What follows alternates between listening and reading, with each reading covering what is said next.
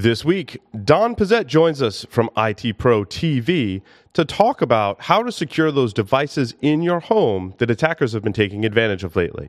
So stay tuned.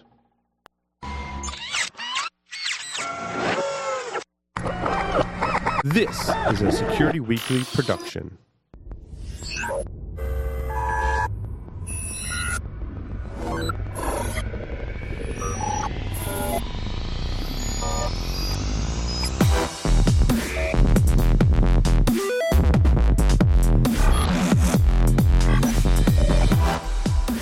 Brought to you by IT Pro TV, an easy, entertaining approach to online IT training.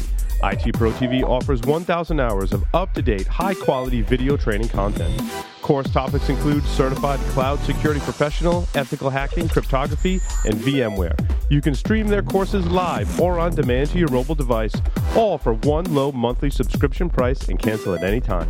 Visit itprotv.com/hacknaked to upgrade your brain with the most popular IT certifications. Use the code HN30 for a free 7-day trial and get 30% off for life. Black Hills Information Security, the leaders in penetration testing and active defense. Email consulting@blackhillsinfosec.com to request a quote today. Welcome, everyone, to Hack Naked News. That's right, filling in for the illustrious Aaron Lyons, who couldn't make it today. This is, what episode number is this? We just started doing 98. Thank you. This is episode 98. I couldn't find it fast enough before they cut back from the commercial. So it's wonderful to be here. I'm, of course, Paul Asadoorian, the founder and CEO of Security Weekly and CEO of Offensive Countermeasures. And I have with me on the lines via Skype from the shiny new IT Pro TV headquarters, I have Don Petzel here with us. Welcome, Don. Hey, Paul. Nice to be here. Thanks for having me. Yes, nice to have you on the show. Our newly reskinned Hack Naked News. I'm loving all the new logos. And Don and I, we are actually on the same wavelength of what we want to talk about today because of these gigantic botnets now for the second time have come out, taken advantage of embedded systems or IoT devices on the internet, largely ones that are in people's homes, although some of them, it's interesting what I think some of the devices are as well. So we wanted to focus on some of the content that IT Pro TV has in terms of training people up on how to secure it. I think a lot of our listeners know, but we need you to pass that knowledge down and maybe encourage some other people who don't know to get the appropriate knowledge and training. IT Pro TV is, of course, a great place to do that. But Don, let's talk about what types of devices are being used in these attacks. All right, so some of the really common ones that we're seeing are DVRs, just your digital video recorders, devices that pretty much every cable company hands out for $5 a month these days. So real low barrier to entry where any person out there can get one. We're also seeing webcams because the nanny cams, the just home monitors, even the pet cameras that people get, a lot of these people just jump on Amazon, they buy the cheapest one they can find, they plug it in the network and they go. And those devices seem to be the primary target for a lot of this. But obviously there's a ton of Internet of Things. Any kind of IoT devices is a potential exploit point for this. Yeah, it's interesting. When I see an attack like this, I tend to theorize, why are these devices on the internet? And for the webcam, the cameras, there's a great reason for that, is because people want to get them remotely.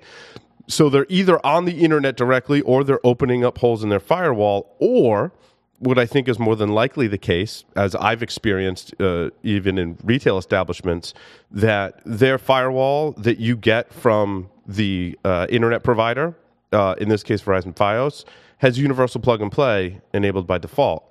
When you plug that DVR or that camera in, and I think it's the same use case for both, it instructs the firewall to basically drop shields to those devices. Yeah, and usually with UPnP, there's not really any security tied to it, so the devices can ask for whatever port they want. And now, if it's the device doing what it's supposed to do, that's not so bad. But where we really get at risk is somebody could compromise that device and then use UPnP to open up whatever they wanted in the firewall to be able to access that network, to be able to get into what is normally your private network. And, right. UPnP is a concern.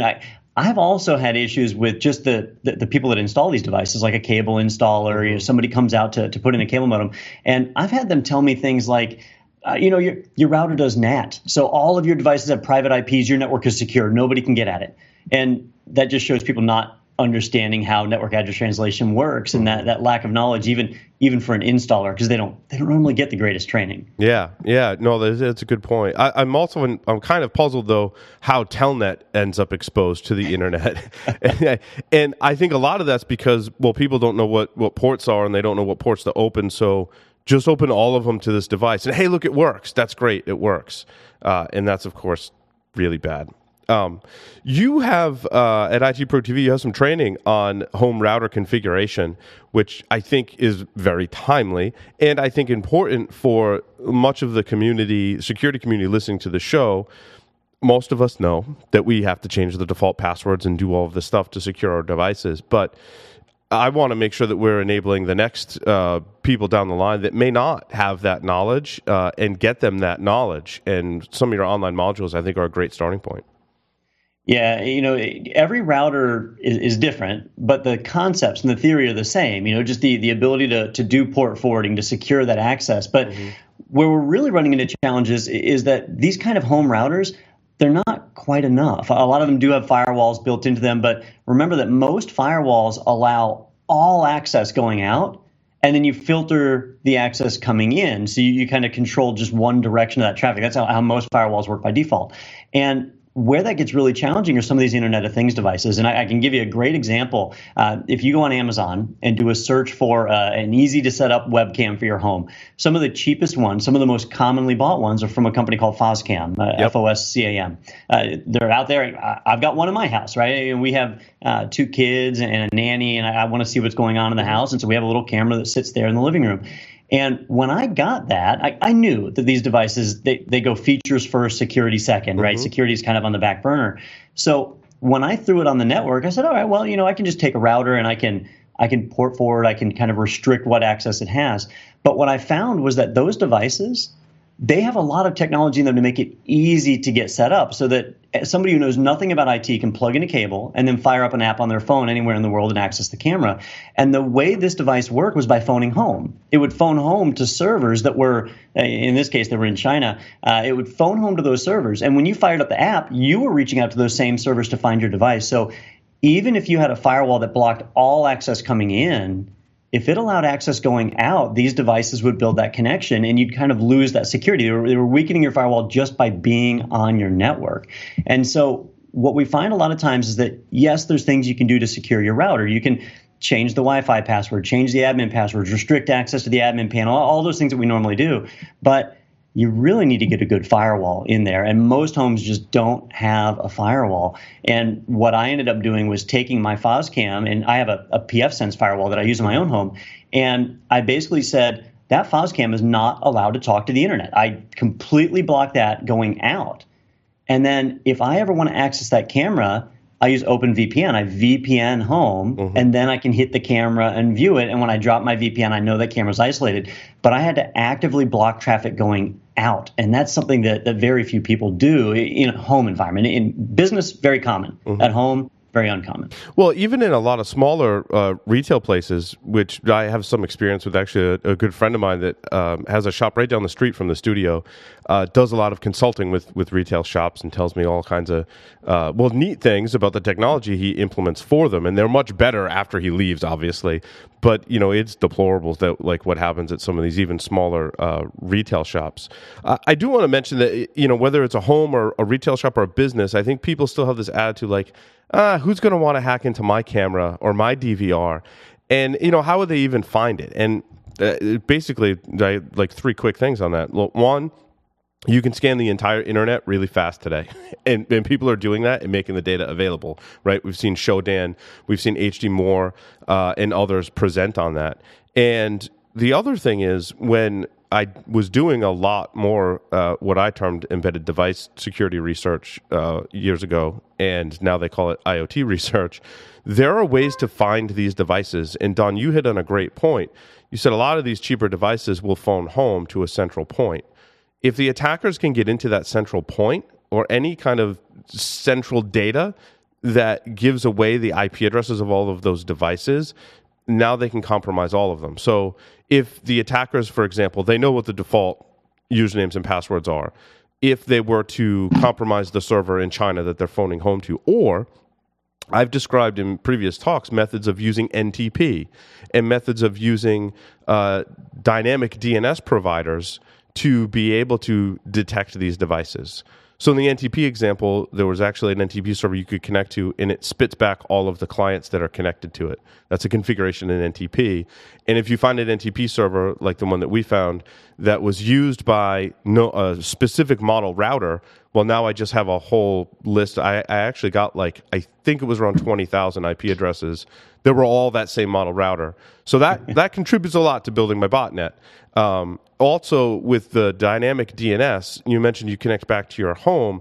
A lot of people have a dynamic IP address, which means that I'm going to go to one of these dynamic DNS providers so that my name's always the same and it updates the record when my IP address changes, obviously. You could, at one time, there were certain providers that you could do a zone transfer from them. And most of the IP addresses in these lists of tens of thousands of devices were these embedded systems with severe security problems, such as default passwords. So the attackers will find you, and I think some of the best advice that you can give people listening, that you can give to others, is to change the default password. I mean, there isn't anything like resound. Really, it's changing the password and updating your firmware. And I've seen the general media get this totally wrong. No, this is really easy thing, right? Change your password and update your firmware. Yeah, and one of the things I always try and communicate, because if you want somebody to take action, you have to tell them kind of how it hurts them. And if they have that mindset of, who's going to hack my network? I don't have anything really valuable. Well, they don't necessarily want to target you. They want to target somebody else. They just need equipment to do it. And so you become an unwitting accomplice in that. And the way I always say it is, have you ever been watching Netflix and all of a sudden your video quality gets really crummy? Well, it might not be the cable provider. It might be other people using devices on your network and consuming your bandwidth to do things that is bandwidth you pay for. So effectively, they're stealing from your pocket. And that helps to drive that home. Hey, I don't want my webcam attacking GitHub or whoever it is that's being targeted this month. I pay for that bandwidth. I should be able to use it for whatever I want. And that's what really happens is the hackers, they don't care who you are. They don't care what information you have. They do have a target. That target will be somebody big, somebody who can pay a ransom, somebody who's got some money. You're just a means to an end. You and 100,000 other people just like you whose equipment they can grab a hold of. And that's where the real danger comes in. You're a pawn in their game. You have a couple of modules in IT Pro TV, and we get a lot of feedback from folks that are like, hey, how do I get my start in security? And I think that pfSense is a great way to get started in security. Like building your own home firewall, I've said this on the shows before, is a great way to get started, just understanding networking, technology, security. So you have a module on pfSense, which is great, and you also have a module on the home router configuration as well. And it's interesting. Our audience are security professionals. But when we talk about doing this stuff in your home, people get really excited because in your home you have complete control. There's no change requests. Like you can just go learn and play around in your home. So I think this is a great way to get started on this, and then also to be able to teach others to do this is important to keep the internet a safer place. But I think there's a lot of things that need to happen before we get there. Yeah, and on pfSense, a lot of people look at it and say, well, it's open source and it's not, it's not an enterprise grade product. I really like pfSense. I've worked with literally thousands of Cisco ASAs, thousands of Juniper SSGs and NetScreens before that. I've used enterprise firewalls like crazy, and they're great and they're expensive. And for a home user, that's not realistic. You're not going to get a Cisco ASA at home. Even if you get the cheapest one, they still eat you alive on licensing, and it becomes expensive. So that's not a practical solution.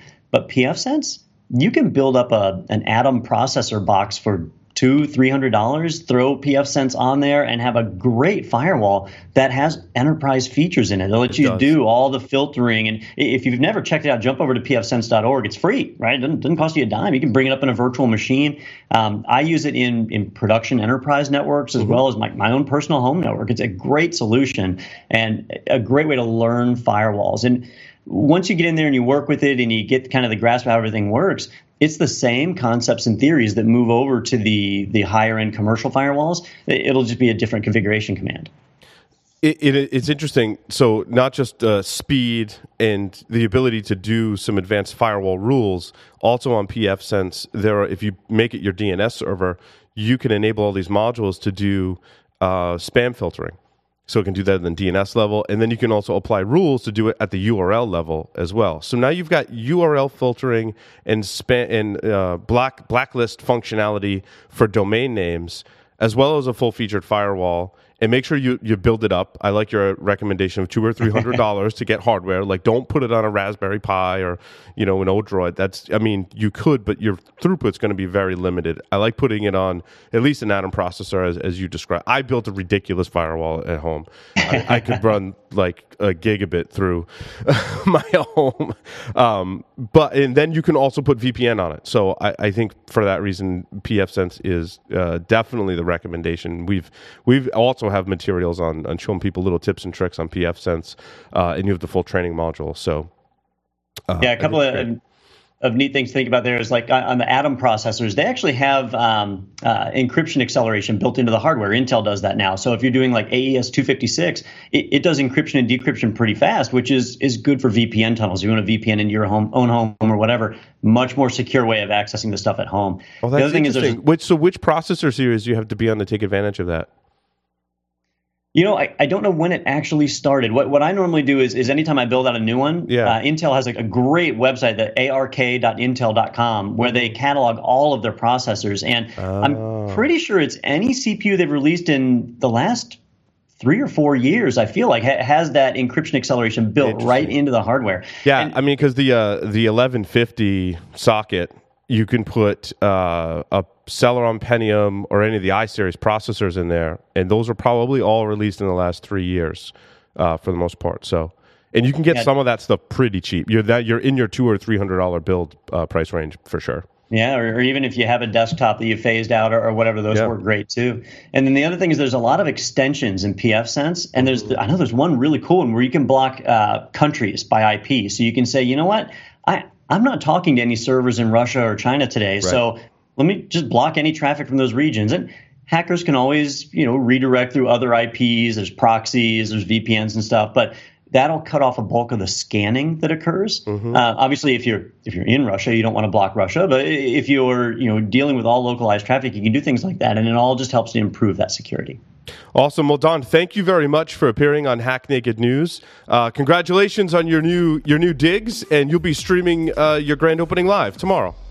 Absolutely. Grand openings tomorrow. Definitely check it out on the site, itpro.tv, and we'll have a lot of stuff there. I'm hoping to have my pictures actually hung on the wall by tomorrow. Nice. I've got my goals. Awesome. We'll let you get back to it. Thanks, Don. All right. Have a great day. You too.